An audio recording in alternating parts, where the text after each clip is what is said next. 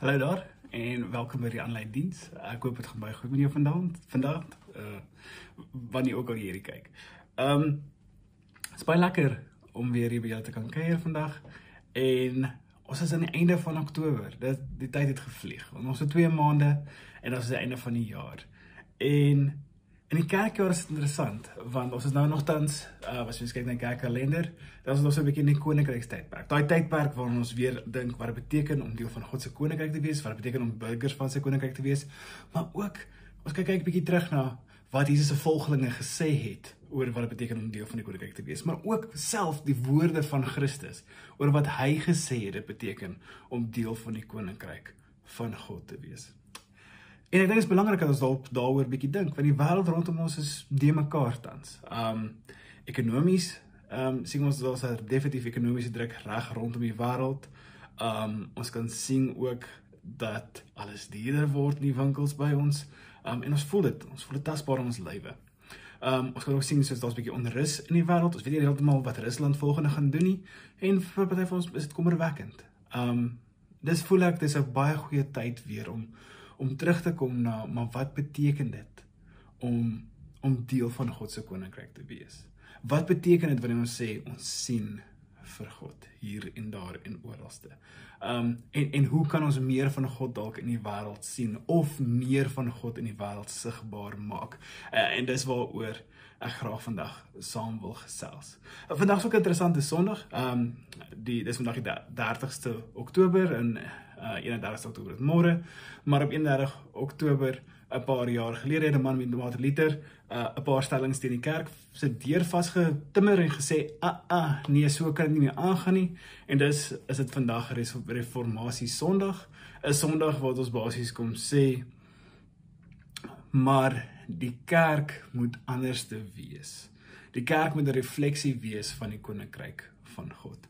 Martin Luther, so baie jare terug, het basies gesê, maar die kerk kan nie voorskryf vir elkeen hoe hulle moet lewe nie. Dan moet iets persoonlik wees aan die verhouding wat jy het met God. Dan is hy persoonlike ontmoeting met hom. En dis, in 'n reformasietyd, dink ons ook so saam terug aan die 5 solas, basies die 5 pilare van die protestantse geloof, waarvan ons heel moontlik deel is. En daai 5 solas is, deur die skrif alleen, deur Christus alleen, deur genade alleen, deur geloof alleen, tot God al die eer. So basies net vinnig, deur die skrif alleen, ons tyd maak om regtig te lees wat voor ons gebeur het. Ons weet ons het 'n verhouding met Christus, en ons glo vas eendag gaan ons saam met hom wees, en ons glo ook eendag kom ons haal, en daar's genade. Christus het vir ons soveel genade gebring deur sy gees, en dus weet ons dat ons deel is van God se koninkryk, en dus kan ons lewe tot God se eer. En met daai paar gedagtes in ons kop, kom ons word stil voordat ons gaan saam lees. En as jy so lank wil blaai, ons gaan vandag saam lees uit Lukas 19 uit. So 'n bietjie saam stil staan by Lukas 19, so blaai gerus so lank soontoe. Maar soos wat ons blaai, soos wat ons regkom, kom ons word stil. Here, dankie dat ons net vandag by U kan wees. Dankie dat ons kan in hierdie rowwe wilwaar wêreld, Here, net kan kom diep asemhaal, Here, en net vir 'n oomblik kan kom stil word by U. Dankie, Here, dat ons kan weet U is in beheer, selfs al lyk dit of die wêreld net heeltemal beheer verloor, Here. Weet ons nog steeds, U is in beheer. U is die een wat mense in gesag stel. U is die een wat ons kom red het, U is die een wat ons kom vrygespreek het, Here. U is die een wat vir ons genoeg en oorgenoeg genade het om by U te kan wees. Here, nou waar ons gaan saam lees, mag U met ons kom gesels. Mag U ons kom ontmoet hier met hierdie bladsye oop voor ons. En Here, mag dit ons vul met vreugde om U te kan ontmoet, om U te kan sien, Here, om U sigbaar te maak in die wêreld rondom ons. Amen. Interessante ding gebeur vandag hier in Londen waar ons is. ons kerk trek. Ek weet, ek klink baie vreemd dalk vir van julle, maar ons kerk trek. Ons kerk trek van een gebou wat ons in die afgelope 3-4 jaar was, ek dink dalk 5, ek weet helemaal nie, maar ek dink dit is nog wel 'n paar jaar wat ons nou saam daar gekom het as 'n gemeente. En die kerk is definitief nie die gebou nie, maar dit is 'n plekkie waar ons gevoel het, ja, ons kan hier by mekaar kom, ons kan hier vriendskappe bou, ons kan hier nuwe mense ontmoet. En nou trek ons na 'n nuwe area toe, maar wat nogals wonderlik is dat dis bietjie meer in die samelewing. Londen is 'n vreemde stad, as jy nie geweet het nie, maar daar's 'n stukkie van die stad wat basies niemand eintlik in bly nie. Dis net soos geboue en besighede. So daar bly nie regtig 'n groot hoeveelheid mense nie. Maar waar ons nou trek, is daar definitief baie soos meer mense in beweging. So is 'n interessante tyd, want ons beweeg basies uit hierdie, ek sal sê, woestyntyd uit, in 'n tyd waar ons nuwe mense kan ontmoet, nuwe geleenthede het, en dis het ons 'n geleentheid om weer eens vir 'n nuwe gemeenskap te wys. Maar wat beteken dit om God se koninkryk te wees, om deel daarvan te wees, om 'n bietjie daai liefde uit te leef teenoor ons medemens, wat regtig erg belangrik is. So dis om so 'n bietjie deur daai gedagtes te stap van wat dit beteken om saam met 'n nuwe gemeenskap basies net te ontdek wie God vir hulle is, wie God vir ons is tussen hulle, wil ek saam lees oor iemand se eerste ontmoeting met Jesus. En die storie wat ons lees is Jesus en Zacchaeus. So klein bietjie agtergrond. Lukas is 'n briljante evangelie vir my. Ek geniet baie om Lukas te lees, want Lukas is 'n evangelie wat beweeg. Oralste waar jy basies Lukas raak lees in jou stilte tyd, sal jy sien dat dit is 'n boek waarin Jesus baie beweeg. Jesus is altyd op pad iewers te heen. Hier en daar stop hy definitief, maar hy's aan die beweeg. Hy's op pad iewers te heen. En hier in hierdie verhaal loop ons Jesus raak waar hy besig is om te stap. Hy stap deur Jerigo, hy's op pad Jerusalem toe, hy's op pad na die kruisiging toe, soos wat ons die verhaal lees. So hy's op pad deur Jerigo, en ons lees in die stukkie net voor die gedeelte wat ons gaan saam lees, dat Jesus stop by 'n blinde man, hy maak hom gesond, en die blinde man loof en prys die Here. En Jesus genees hom, en dan vers 43 sê, en onmiddellik kon hy sien, hy het Jesus gevolg en God geprys, die hele volk het dit gesien. So ons kan sien, Jesus is hier op pad, maar soos wat hy stap, sien mense Jesus raak, sien mense wat Jesus doen, sien mense iets van die koninkryk van God. En dan sien ons hierso, lees ons nou saam uit Lukas 19. So ek lees saam vir ons vanaf vers 1 van Lukas 19. Jesus het Jerigo binne gegaan en deur die stad gestap. Soos ek sê, hy's op pad. En kyk, dit is 'n belangrike woordjie vir Lukas. Hy kom rig ons aandag, hy kom sê, hoi, fokus hierso. En kyk, daar was 'n man met naam Zacchaeus. Hy was 'n hooftollenaar en 'n ryk man. Tollenaars in daai tyd was nie baie goeie mense nie. Hulle het so 'n bietjie meer gevat as wat hulle moes. As ook, hulle was nie regtig gesien as goeie mense nie. En ons gaan nou so 'n paar versies lees uit ander boeke, uit net om daai konteks bietjie beter te verduidelik. Rondom hoekom mense so afskie gehad het vir hooftollenaars, heel moontlik. Maar kom steeds verder, vers 3. Hy het probeer om te sien wie Jesus is, maar weens die skare kon hy nie, omdat hy te kort was. Ek gaan nou weer lees. Hy probeer om te sien wie Jesus is, maar weens die skare kon hy nie, omdat hy te kort was. Hy hardloop toe vooruit en klim in 'n willevrye boom om Jesus te sien, want hy sou daar verbygaan. Toe Jesus by die plek kom, kyk hy op en sê vir hom, Zacchaeus, maak gou, klim af, want ek moet vandag in jou huis oorbly. Tot die skok van die skare. Jesus se gedrag hierso is definitief teen die norms van die tyd. Mense sou definitief gegaan het, so Jesus dit gesê het. So ja, hou dit daar ook in gedagte. Saggeus het toe haastig afgeklim en Jesus met blydskap in sy huis ontvang. Almal wat dit gesien het gemor en gesê, hy gaan by 'n sondige man tuis. Nou, hier is mense wat saam met Jesus al gestap het vir 'n rukkie. Hulle het al gesien hoe Jesus stop byvoorbeeld net voor hierdie verhaal, by 'n blinde man en hom gesond gemaak het. En almal het gesien hoe die blinde man God loof en prys wat Jesus gedoen het. En daar het hulle geen issue mee gehad nie, maar hier stop Jesus by die tollenaar, by 'n ryk man. En die skare, nie die fariseërs of die sadduseërs of die skrifgeleerdes raak ongelukkig met Jesus nie. Nee. Die skare raak ongelukkig met Jesus, want hoekom stop hy by hierdie sondige mens? Hoekom stop hy, identifiseer hy, gaan bly hy oor by hierdie sondige mens? Hoe durf hy?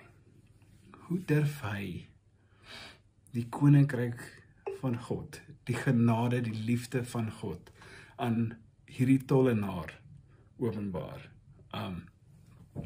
Maar dit kom sê iets van die koninkryk. Dit beteken dat die koninkryk is vir almal, nie net vir sekere mense nie. Maar kom ons lees verder. Maar Saggeus het gaan staan en vir die Here gesê. So Saggeus hoor hoe die skare rondom hom aangaan en hy besef ewe skielik, oogits. En hy sê, en hy het vir Here gesê, kyk Here, ek gee die helfte van my besittings aan die armes. En as ek van iemand iets afgepers het, gee ek dit viervoudig terug.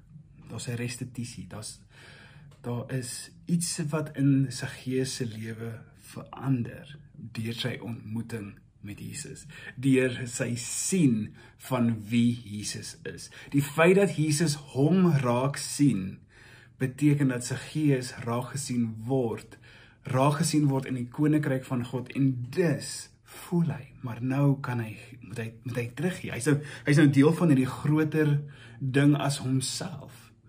En omdat hy deel is van hierdie groter koninkryk, moet hy anders te lewe. Wil hy anders te lewe. Jesus het ook vir hom gesê, vandag het daar verlossing vir hierdie huis gekom, want hy is 'n seun van Abraham. Hy's deel van die volk. Die seun van die mens het gekom om diegene wat verlore is, te soek en te verlos.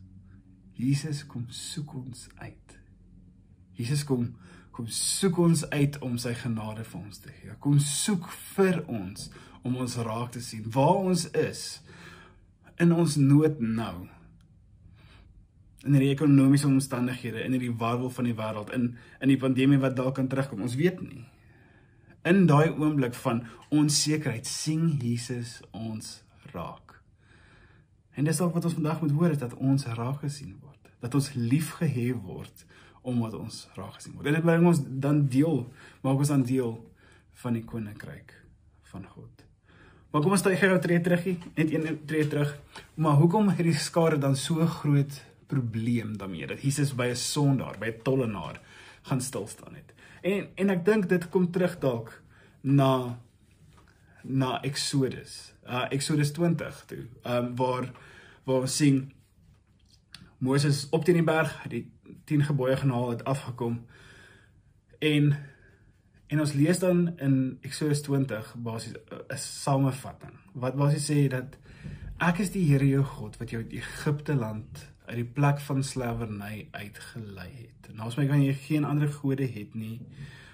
Jy mag nie afbeelde maak van God nie. Jy mag nie die naam van God misbruik nie. Jy moet vir 6 dae werk, 7 dag moet jy rus. En dan eer jou vader en jou moeder, moenie moord pleeg nie, moenie egbreek pleeg nie, moenie steel nie, moenie vals getuie teen jou naaste,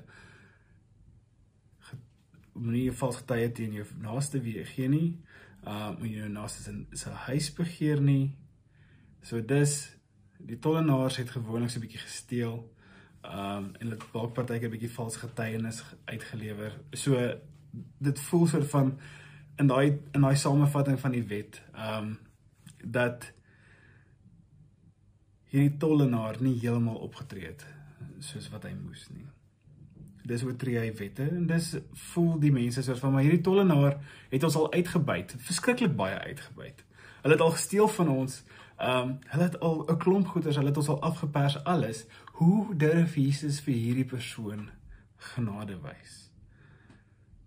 En dan om daai gedagtegang bietjie nader te bring, skryf Paulus in Romeine, skryf hy, wees aan niemand iets verskuldig nie, behalwe die verpligting om mekaar lief te hê. Wie sy medemens lief het die wet vervul.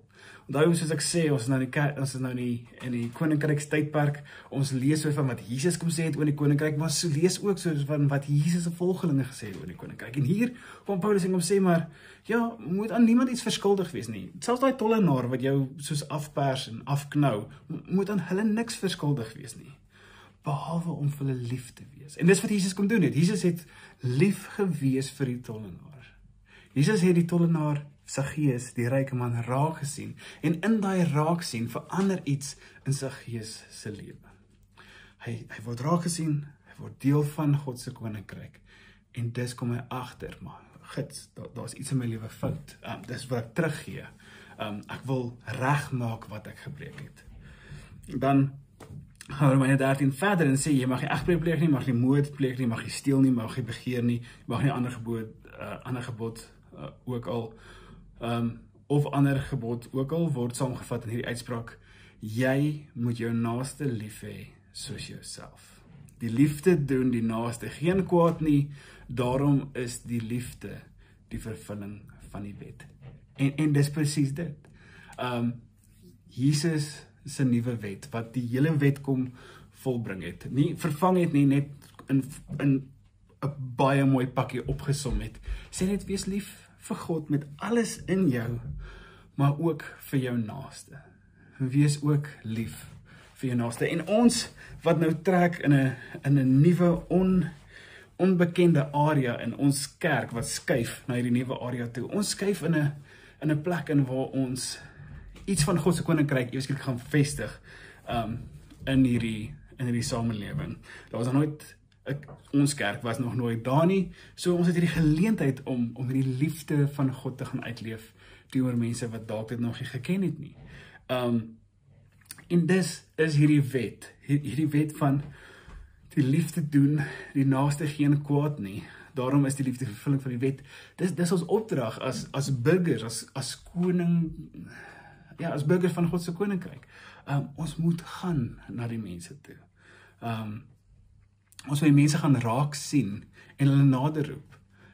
Ons volg in Jesus se voetspore. So dis moet ons uitreik dalk na die mense wat ons nie reg so baie van hou nie. Daarom ons begin net gaan stil staan by hulle en sê, hoor hierso, ek wil vandag by jou gaan eet. Ek weet, dit klink baie vreemd om jouself uit te nooi na iemand se huis toe. Maar dalk is dit nodig dat hulle net besef, maar sjoe, ek word raak gesien. Ek is belangrik vir iemand. En dis die hele gedagte van vandag, is eerstens om weer eens vir Jesus raak te sien. Om te sien wie Jesus is. Iemand wat stil staan by elke liewe persoon wat verlore is. Of verlore voel, of oorweldig voel. Dis waar Jesus wil stilstaan. By jou vandag wil Jesus kom stilstaan. En hy wil kom sê, jy is lief gehê. Daar's genade vir jou. Daar's vrede vir jou. Dis wat God en Jesus wil doen vir ons. Deur sy Gees wat in ons werk. Wat nou toe ek jonger was, en ek in die voorbereiding vir die preek, het ek gaan terugdink oor, maar hoe was my eerste ontmoeting met God? En dit is bietjie moeilik om te sê, want ek is soort van groot geword in 'n Christelike huis. My ma en pa het my kerk toe gevat en alles. Maar ek onthou op die kerkkampe waar ek regtig beleef het die nabyheid van God, was daar een liedjie wat konstant in my gedagtes rondgedraai het. En daar was 'n liedjie van ooh, heaven is in my heart. Daai liedjie het konstant in my kop altyd nog gedraai. Van, maar God leef hier binne in my. En as ek nou daaraan dink, dan vul dit my met blydskap om te weet dat God se alles leef in my deur sy Gees. En ek hoop vandag, kan jy soort van daai liedjie onthou, wat al gekoppel is aan jou eerste ontmoeting met Jesus. Die eerste keer wat jy vir Jesus raak gesien het, wat jy regtig beleef het wie Jesus is en wie hy vir jou wil wees. Al sy genade, al sy guns, al sy goedheid. Maar ook dat jy raak gesien is deur die God wat die heelal geskep het. Deur die God wat in die wildste, woeste storms net een woord spreek en het word stil. So mag daai Jesus vandag daai woord kom spreek in jou lewe, net vir jou 'n oomblik van stilte gee, van vrede gee. En mag jy daai stilte en daai vrede deel met die rondom jou. Mag jy hulle raak sien wat ander graag nie wil raak sien nie. En mag jy die hulle liefde uitleef soos wat Christus liefde uitgeleef het. Amen. Dankie Here dat U vir ons goed is. Dankie dat ons nie kan verdien om U genade en U guns te hê nie, Here, maar U stort dit oor ons uit. Here, mag ons dit waarmee ons geseën word, Here, gebruik om ander te seën. Mag ons gaan daarmee, Here, in 'n nuwe areas in.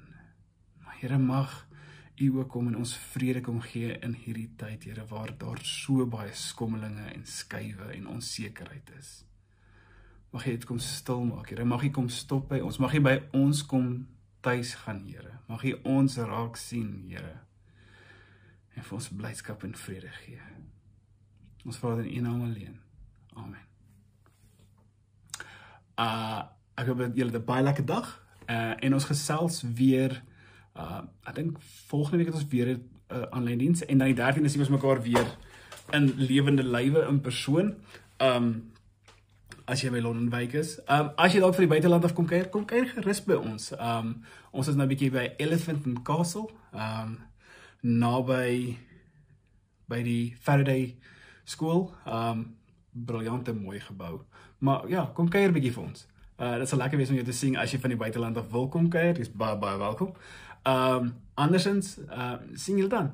En was 'n paar afkondigings, so bly hier vir al die afkondigings en dan gesels weer later. Alright, lekker dag. Bye.